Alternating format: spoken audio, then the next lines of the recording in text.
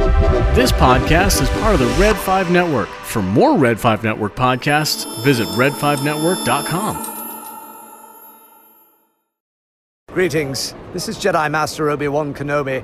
I'm about to have a conversation. Master Plo, have you heard of this conversation? Yes, Koto Ya, Obi-Wan. You're listening to Star Wars Conversations here, indeed.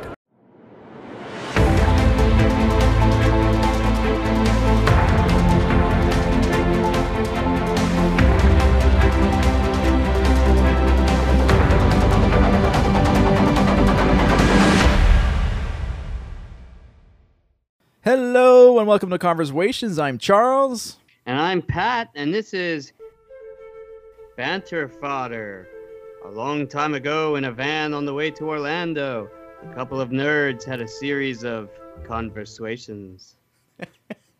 Never get tired of that story because it's so true. Same story. But it's a great story. It is a great story, and it's a true story too. It's not based on true events, it's actual events. Yes. That's what our wives can attest to their disappointment in our incessant nerdery. Yeah, did you say detest or no? Attest. Attest, gotcha. Okay. Yeah, I mean... That works both ways. Tomato. And we have a very special guest today. We do. Yes, we do. And that's Brandon Wainerdi from Talking Bay 94, a fantastic podcast which we've been listening to from day one when we started our sort of research and our rabbit hole down for the podcasts. We picked up on his show, and we loved the behind-the-scenes aspect of it. And quite frankly, the star-studded list that he gets of guests, but also the unsung heroes that I wouldn't have known, and same with Pat, where we actually didn't know that this person did it, and then the contribution, the level of creativity that they add to whether it's a original trilogy, prequel, or sequel, it's fantastic. So Brandon, thank you for coming on. It's great to have you. Thanks for having me. I'm really excited to be here. Very cool. So if there's 3 or 4 people who are listening and don't know your show. Yeah, the three of us don't count. so that one person listening. For you listening, we have our OTQs, as we call them, that Brandon will be answering for us. They're our original trilogy of questions. Yes, that's what that's the crew. Plus the bonus. All right. We do have the bonus. Yes, the little plus. Right. Are you ready to partake in these very difficult and engrossing questions? Yeah, I'm ready. I'm ready for the gauntlet. Bring it on. Okay. All right. Yeah. It's ridiculous. Okay, so the first question is, what is your fandom origin story? Well, I'm relatively young compared to some Star Wars fans, so I grew up during the special edition era of everything. I was able to see the movies for the first time when they were re-released, 97? And so that's really when my fandom took hold to begin with, and it was great being able to imagine seeing Star Wars in theaters for the first time, then Empire a month later, then Return of the Jedi, all on a big screen, one after another, and then 2 years later having Phantom Menace to kind of really dive into as a Star Wars fan. And so that really kind of took hold for me. I burned through those VHS tapes over and over again. The documentaries, especially that DVD for Phantom Menace, is probably one of the best DVDs ever made in terms of bonus features and everything. And so all of that kind of combined really just ignited my love for not only the movies itself, but how they were made and who made them. And that really has just carried me through everything. And it's really what I can attest to my job and to what I love. And of course, the podcast itself, all the toys and books I have around me right now. And so, it all kind of started with them re-releasing the special editions. And so even though people kind of, crap on them every so often, to me, they still feel like Star Wars, even if it is bad CG and kind of a funny few editions. So, 1997 is kind of where it all started. So the second question is, how does Star Wars impact your everyday life? Yeah, and this would have been a different answer 2 years ago before the podcast started. I'm sure you guys can attest. It is so great having this now as an outlet where the Talking Bay Twitter account is the account I use more often than anything else, and it's nice just being kind of plugged in all the time, for good or for bad, but with incredible fans like yourselves and just the people that are so passionate and so eager about every announcement and everything that's coming out. And so really, I can't think of a day that's gone by, especially over the past 2 years, where Star Wars hasn't been a part of it, right? Whether it's me talking about it or me interviewing somebody or me buying a book. And then it's really kind of bled into everything that I do. My current job, I do the marketing for Fangoria, the horror magazine. And so that's all special effects and practical effects. And what's great is the bleed over of the people that work on those movies and the people that love Star Wars and worked on Star Wars. And so really on a day to day, it's still even when I'm working, talking about Star Wars, thinking about Star Wars, and really letting it guide kind of what I'm doing. So that's awesome. When we go to work, we talk about Star Wars too, but our coworkers are less enthused. My coworkers are definitely less enthused as well. So all right. Well, that's why we're all here, I guess. It's universal, yeah. My favorite of the OTQs is the number 3. If you could have lunch with anyone from Star Wars, who would it be? Now, this could be anyone from creators, artists, actors, characters, and what would you talk about? This is a good question because you guys sent me this and I had a lot of time to think and I kept going back and forth because it is tough. I think Sky Talkers does it, but I think they give you 5, which is still very hard. So 1 is very, very tough. So you guys are asking the right questions here.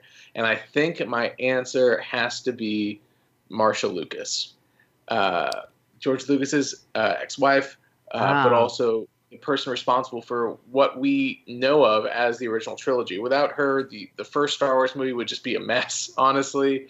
And then that heart in Empire and especially Return of the Jedi is all because of her. And I think we know so little about her Star Wars story and what she contributed to Star Wars from her own mouth. I think 10 minutes eating McDonald's with her would be a Star Wars masterclass in itself. So that's what I'll say. That's what I'll put. That is a fantastic answer. Wow. She won an Academy Award for editing Star Wars, the first Star Wars, and then of course helped with Empire and Jedi. But then after Jedi, her and George broke up. But before then, she was Martin Scorsese's editor of choice. Like she's probably one of the greatest film editors of all time. And then has just not been heard from in 30 years. And so this is me being stupid, but they announced that she was doing a talk in California last summer. And talking about Star Wars. It was for the Academy, put on a panel about the 40th anniversary of Star Wars. And so I just flew out. I was like, she'll never talk about Star Wars in public again. I live in Texas. It was on a Wednesday. And I just used my credit card points, flew out there that morning, went to that thing, slept in the airport, and then flew back. So it was really great, but it was definitely worth it because it was her and Ben Burt talking about Star Wars for 20 minutes. Crazy. But anyway, that's a long story of saying Marsha Lucas all the way. It's a great story. It's a fantastic story. Now, that is awesome. We didn't write a bonus question. Now that I come to think about it, because typically we do our OTQs plus the bonus question. I wrote these 3. Yeah. It's on you, bud. All right. Well, I have one on the fly if you like. You can answer this one. Let's see how this one goes. Uh-oh. It is. I'm worried. I'm scared. Okay. And this is totally honest because we typically do this. We write something that's specific to the person.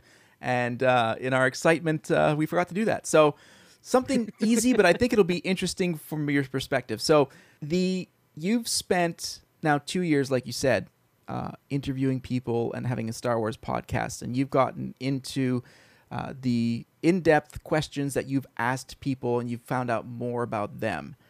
How has your podcast helped you find out more about yourself in the past 2 years? What have you learned about you? That's a great question. And when we think about it, because it is interesting for me where the podcast, if you listen to it, I try to cut out as much of myself as possible, right? I cut out any ums and uh-huhs and really just try to make it about that person.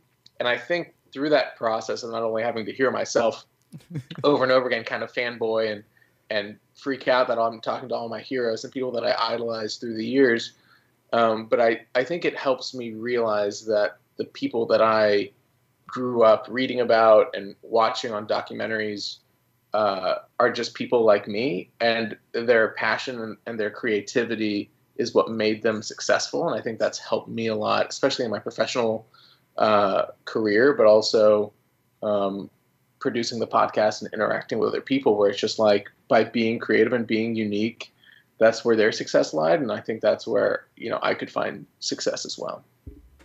That's a great answer. Because that was a great question. Well, and what's funny is when you interviewed Julian Glover, that interview, that one, and I even told Pat about this, was that you have this. Oh my God, it's Julian Glover. I mean, he's part of like some really core franchises that we hold very near and dear to ourselves, and we quote him quite often. But he's just a regular person, and you sort of forget that, right, when you're doing these types of interviews. And we've had a chance to meet James Arnold Taylor, and of course, Peter Mayhew, rest in peace. But when it comes down to it, they're just fans as well. That's the wonderful aspect of these people who come off as, not untouchable, but certainly at a distance from where we are, because we've grown up idolizing them for whatever reason on movies or TV or whatever, and they end up just being regular people. And that and that's one of the reasons why we like your show as well, is because that personable feeling comes off, and that's fantastic. I appreciate it. I will say I was at an advantage with the Julian Glover interview, because the night before I ate pizza with him at Celebration. So it did help me humanize him leading into that interview, because otherwise I might have been even more scared. But yeah, it was, I don't know if you all went to Celebration, but it was the night of the podcast meetup. And so I had the choice of either going to the podcast meetup or having pizza with Julian Glover and then Anthony Forrest, who played the Move Along Sand Trooper. And I was like, oh, I'll do this one. Yeah, what podcast meetup? The other podcast, yeah. We were at Celebration, and that's a fantastic story. That's amazing. And actually, I was just going to bring this up because Charles, you mentioned the just fandom of these stars, and the two things come to mind for me. The Adam Pally on Jimmy Kimmel clip resurfaced online, I guess, for May the 4th, where he talked about how for his birthday when he was like 3, he invited Mark Hamill, and Mark Hamill, of course, didn't come. I think it was I think Kristen Bell was hosting instead of Jimmy or something. Right. And Mark came, gave him a lightsaber, and told him he's sorry he missed his birthday and all. So, and then you see that where, you get these famous people that are super fans. And then the tie-in with Celebration that this reminded me of was when we saw on the live stage where Donald Faison and Bobby Moynihan were just so excited to be in Resistance. That's right. And they're jumping around hugging each other, just excited to be in the Star Wars. They're on stage, but they could have just been as easily in the crowd. That's very true. Very true. Right. And that's right. That reaction, that actor, what's his name? Adam, the guy from Jimmy Kimmel.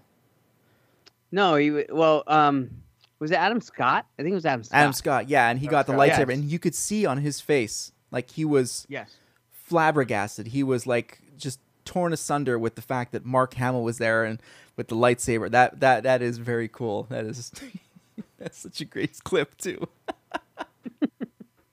And Mark. And Mark, yeah, Mark. Of course, good old Mark. Yeah, we're on first name basis with him. Good old Mark. Oh man, because of the restraining order. Well, yeah, we're not specific. We won't talk about that. It's a good way to get his autograph, right? Yes, that's true. That's true. Yeah. Yeah. We have it framed in the other room. It's great. We got him to. We actually got him to sign on tracing paper, and then we just sort of transferred to different documents. It's great. And our photo. That's true. Yeah. Oh man. So back to this. Yes, but we digress. We always do. That's how we do. Yes. I have a question for you, Brandon. Kind of to get into your mind and kind of what makes you tick with not only your podcast but kind of your endeavors in general. Okay. When did you mentioned the Phantom Menace DVDs among the greatest of all time? When did that sort of behind the scenes look become so important to you as a fan? Yeah, and I can even trace it before that, which special edition of A New Hope. There is that Anatomy of a Dewback special feature on the VHS about like why they made Jabba the Hutt the way he did, and why they made the Dewback way. And maybe it was just because I watched that VHS so many times, but I also was watching that documentary that led into the movie so many times over and over again. And I've joked about it before, which was because I grew up in a pretty conservative household in the sense that I was not allowed to watch anything that wasn't like PG, and that was pushing it, right? Like I remember watching Temple of Doom, or I was watching Raiders, and my parents were like, "What's going on? Like, are we serious here?" And so a lot of what I was able to watch movies, quote unquote, through were through behind the scenes documentaries or through making of books or magazines like Starlog and Fangoria and Star Wars Insider. And that's kind of almost where I experienced movies before I even watched them. And so kind of as I went through growing up and watching more and more movies, a lot of my first impact, I remember seeing The Fly, but the maquettes and the puppets before I even watched The Fly, or Who Framed Roger Rabbit before I even, saw any part of that movie. And so I think it almost became the movie for me was the documentaries and learning what actually goes into making them.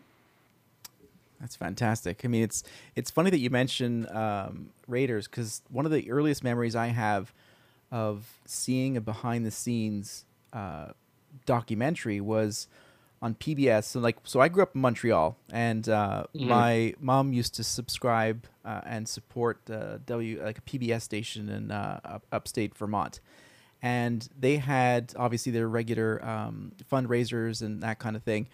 And one weekend they were having an action-adventure movie marathon, which was part of their fundraising event. And before Raiders, was it Raiders? Yeah, it was Raiders. They had a documentary on of the making of. And this was like, for me, it was like magic. It's like, oh my gosh. Like, and probably at that point I was maybe 10, 12, so I'm dating myself here, but this was on TV, and I don't know when it was produced or when it was broadcast originally, but it was very close to the actual. It may have been Last Crusade was already out, so maybe a couple of years before.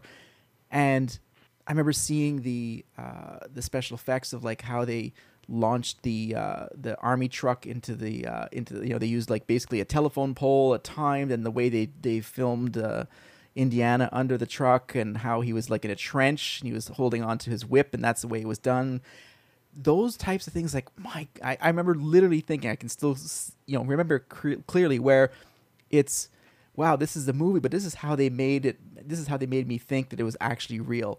And from that point on, I always had that behind the scenes thirst as well, where it became, oh, how do they do that? And you mentioned Fangoria and even Starlog. I see you wearing a T-shirt for Starlog. The Fangoria was a huge magazine where I used to look, whatever horror movie was coming out, all those types of sci-fi things coming out. They'd have behind the scenes pictures of Stan Winston and all his, all the way he did everything.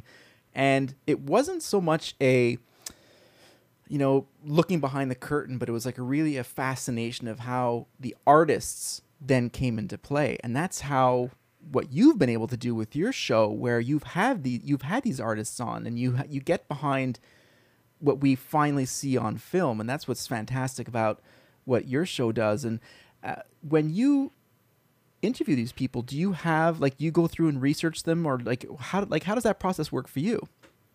Yeah, because it really, if I don't research ahead of time, I get even more nervous.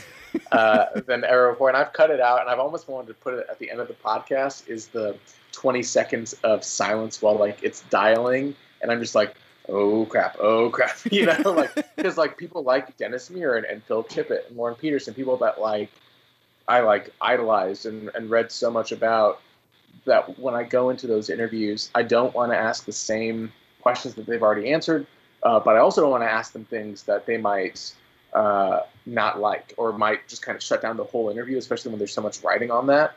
And so I talked about a little bit. Actually, I interviewed someone today who was responsible for a lot of it, Dan Madsen, who was the founder of the Star Wars fan club and started the Star Wars Insider.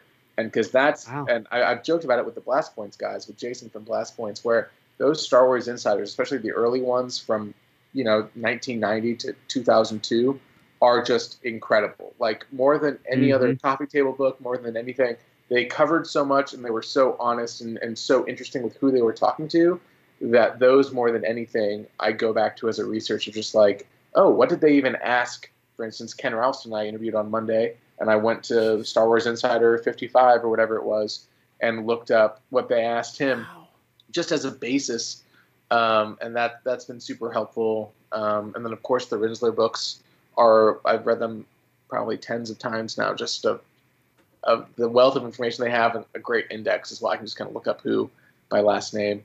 And so that's kind of my initial steps.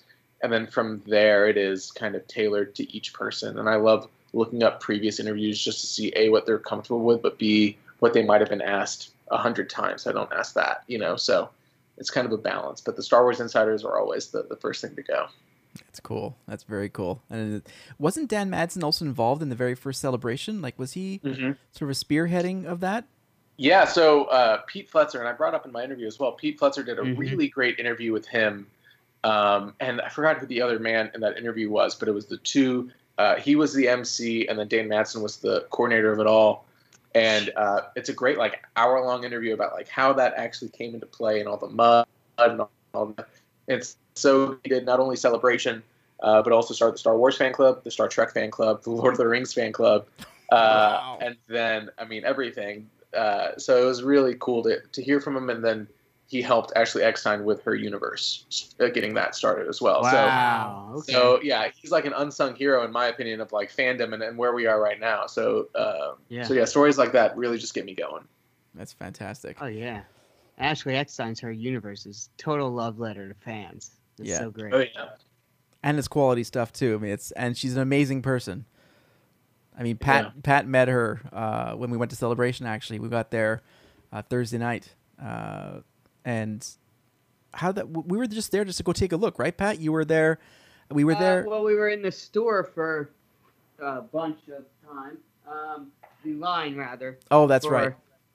Several hours. Met some great people, Sean and Mandy. Crimmins, awesome people. Check out Mandy Crimmins. She's got a fantastic recording career, burgeoning career, and great people, funny. We spent literally 7 hours with them in a line.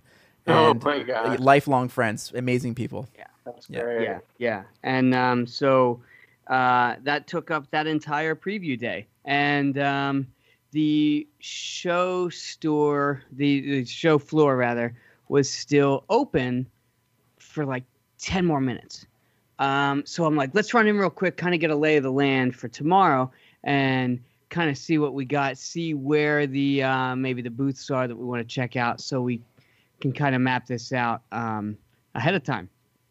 So we went around and we saw Obi Sean's land speeder car and many other things and the 501st booth. We'll cross that. We want to see that tomorrow and the whole bit. And then and now it was about half hour, maybe 40 minutes after the scheduled closing time. Yeah. And there was security there, right? There was security with their CBs and stuff. They're just sort of like making sure they're trying to clear people out. They weren't like real pushy about it, but they were urging fans to leave. Yeah. Please, for the love of God, you nerds, get out of here. So I love Ahsoka. My daughter loves Ahsoka, and I've made her some Ahsoka cosplays and such that she's worn to Disney. And she was not able to go with us. So I said, just in case, I'm going to take a photo that I've got printed out of her dressed as Ahsoka fighting Darth Vader in the Jedi training at Disney, and I'll bring that just in case. Okay, so I had it in my backpack, and so we come across the Her Universe booth, and I think, and so Charles and I are walking, and I said, "Oh crap, that's Ashley." Like right next to us. Yeah. Like she was just talking to fans. And there's probably a line of like 6 or 7 people. And so I just hopped on the end of the line. I'm like, okay, let's see her. And so she's just talking, and they had like a photo booth set up. So she's taking pictures with them and all. And so at this point I'm in line, and security is like on their walkies, and they're like, okay, we're gonna shut this down or whatever. And so the guy's like, what am I supposed to do? At this point there's like maybe 15 people in line. He's like, there's all these people waiting here, what do I do? And the guy's like, all right, stand at the end of the line and don't let anybody else in. But I'm already in line, right? So I'm like, all right, that works. So I get up to, it's my turn now. And so I said, look, my daughter loves you. You're such an inspiration to her as a, female heroine and all. And so she's dressed as you several times in Disney and blah, blah, blah. And so I took out the photo that I had printed. And so then she very graciously signed that for her to take home, which, I mean, that, and of course, It didn't cost me anything, didn't cost anyone anything. Yeah. She was just there being very appreciative, and it was awesome. Great. Well, that is so great. What I'd like to add to that is that she had 2 Her Universe employees, I would say. One was sort of like a floor manager, and one was like sort of another person. Now, they probably had a long day, and they were standing around, and you could tell that they were sick of standing around. Like, let's close this. This was supposed to be closed almost an hour ago. So these 2 people were exhausted, you could tell. But Ashley was 100% in person. She was present. She made Pat's time feel, because I was off to the side. I wasn't in line. I was just there taking pictures because I didn't really have a skin in the game. I was just sort of there to take pictures, and I got all these shots. So she was genuine, 100% genuine. And Pat brought his own Sharpie to make it easier, just in case we got a signature. So she goes to sign his picture, and Pat's Sharpie isn't working. So I'm like, oh God, the Sharpie's not working, of course. So what does Ashley do? She takes a Sharpie, she goes and gets another Sharpie of her own, comes back, and then signs the picture. And talk about a genuine, 100% not paid for interaction. It was absolutely fantastic. That's great. I love it. Yeah, and that's that's what makes those types of time, like, celebration and all those. You can have good interactions, of course. You also have probably bad ones. I'm sure everyone has stories about those, but we've been fortunate to have nothing but great interactions with the people that we sort of tend to follow, and like James Arnold Taylor and all these other different stars, and it's always been fantastic. So we've always had a great time with that. And our second sort of topic that we'd like to talk to you about is, with the idea that you have a thirst, and a lot of people have a thirst for those behind the scenes tidbits and nuggets and stories that filmmakers and the people behind the monsters or the characters or the creatures. What do you think about how does it become more of a spoiler, or is it interest? Because like can you consume too much information of a movie or its process that when it comes to the screen, it's like, oh, you know what? I know how that's done, and it takes you out of the movie. And like, is there that fine line between the curiosity versus spoiler?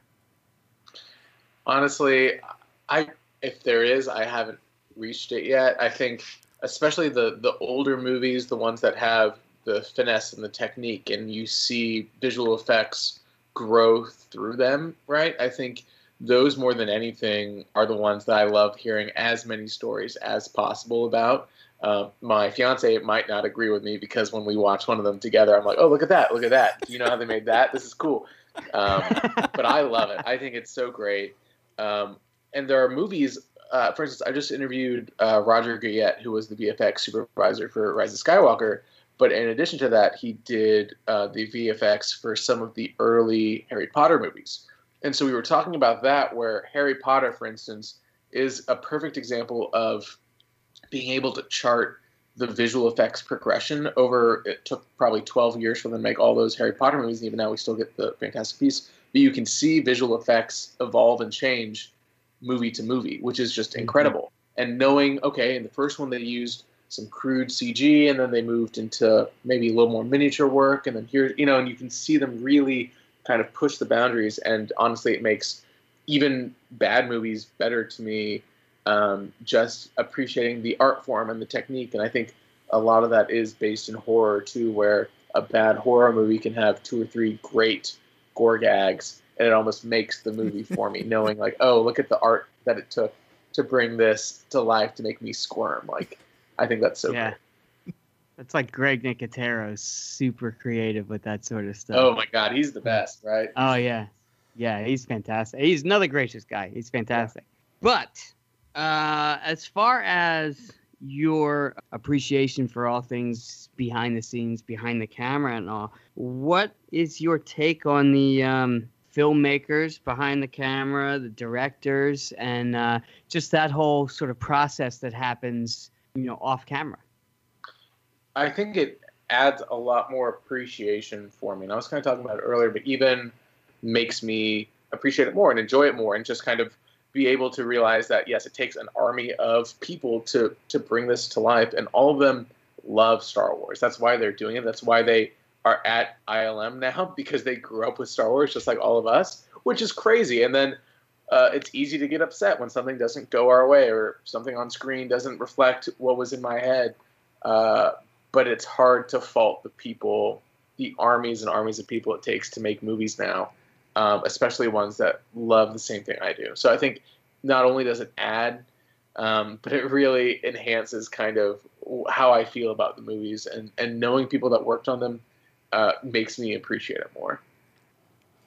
Yeah, it's funny how you say that, because you know J.J. Abrams, you know Rian Johnson, you know Kathleen Kennedy, you know all the big players, right? You know the people, you know maybe some, you know, ILM as an umbrella. You know, you get those sense of people who are behind there. But then when you start to sort of peel back the layers, like Yoshi Vu is a person that we're familiar with through some of our friends in our network, but he's a digital artist, and he works on certain scenes, and we've seen some of them, but that's super specific, where he's, you know, they had a still, I think it was just yesterday or today, where he posted a picture of a still from one of the production scenes that he actually worked on. So, you know, you see those hundreds and hundreds of names that sort of flow after the credits, and you see where, okay, well, beyond J.J. Abrams and the big names, you know, there's, like you said, there's an army of people who are taking care of that movie and then put the passion into it. And then when you see, I don't know if you had a chance to watch the documentary for The Rise of Skywalker. It's like a 2-hour, right? And how amazing that was, like the stunt coordinator. There's so many stories in there, and the love they pour into it and the day-to-day passion they put into it, it almost makes you appreciate the movie more, whether or not you like it. You know, I mean, that's obviously, you know, it comes down to personal feeling to it. Same thing with Solo. I remember watching a Solo Star Wars story, and you saw that round table with the actors and Ron Howard, and you sort of get into the mind of how, you know, what they were going through when they made it.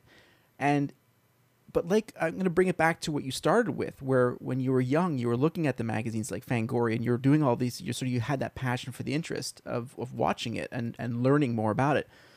I brought up to my wife about the Mandalorian, the Gallery series that's now live on Disney Plus.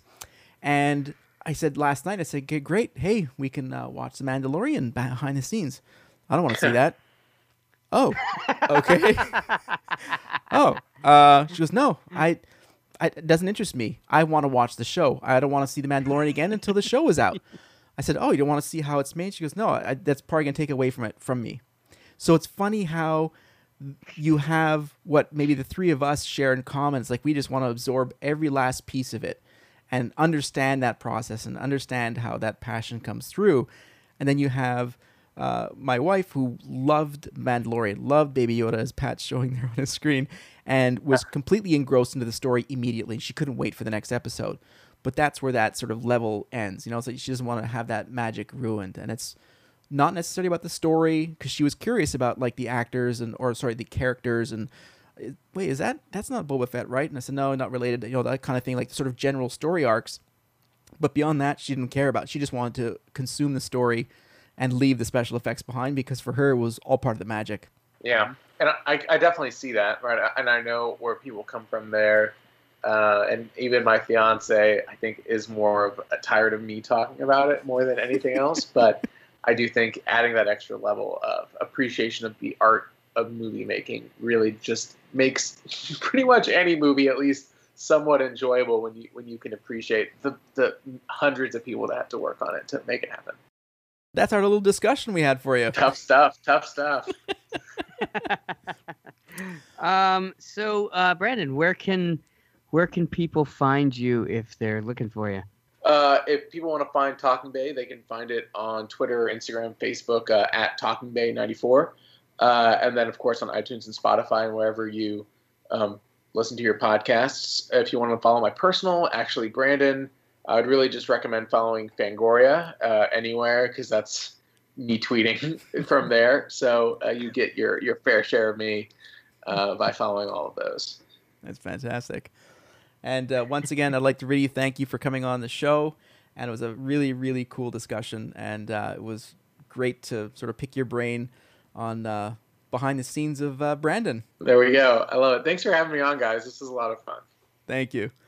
And absolutely. And you can find us on our socials. Pat, why don't you run through them? Well, we have a tech guy now that's pretty good at those, so I'm going to send that to Charles. Okay, let me bring Charles in. Hey, Charles. Hey, how's it going? Very good. So you can find us on Facebook, facebook.com/conversations. We've got our Twitter at Swations. We're also on Instagram as well at Conversations. And we have our Spreadshirt shop we just recently launched. We have our fun with our in-universe T-shirts and topics and that kind of thing, so we put them up there. You can find us there as well. And I think that... Oh, we also have a website. Yeah, just a website at conversations.com, where that will sort of be the hub of everything.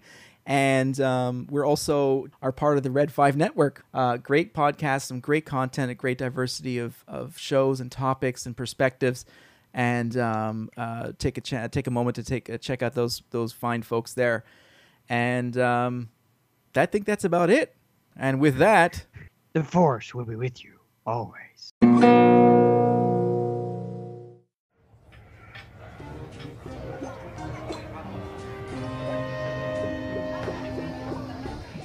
Oh, I could use a Illusion Manguese liquor. Yeah, I'm thinking of whiskey. Oh, good call. Lots to choose from. Do you want a selection from the top shelf? Definitely. The Chosen One whiskey, please. Why that one? Well, there was this battle.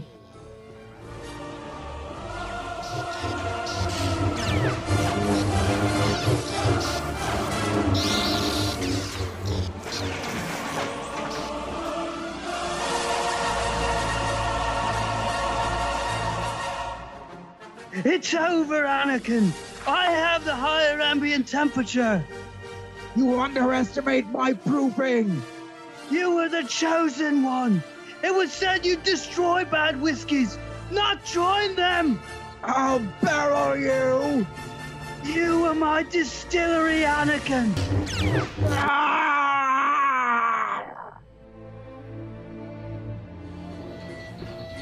Wow. Okay. I guess instead of top shelf, it should be called the high ground. Yeah, no. Like any good scotch, it gets darker as it ages. Chosen One whiskey. All the body, none of the legs.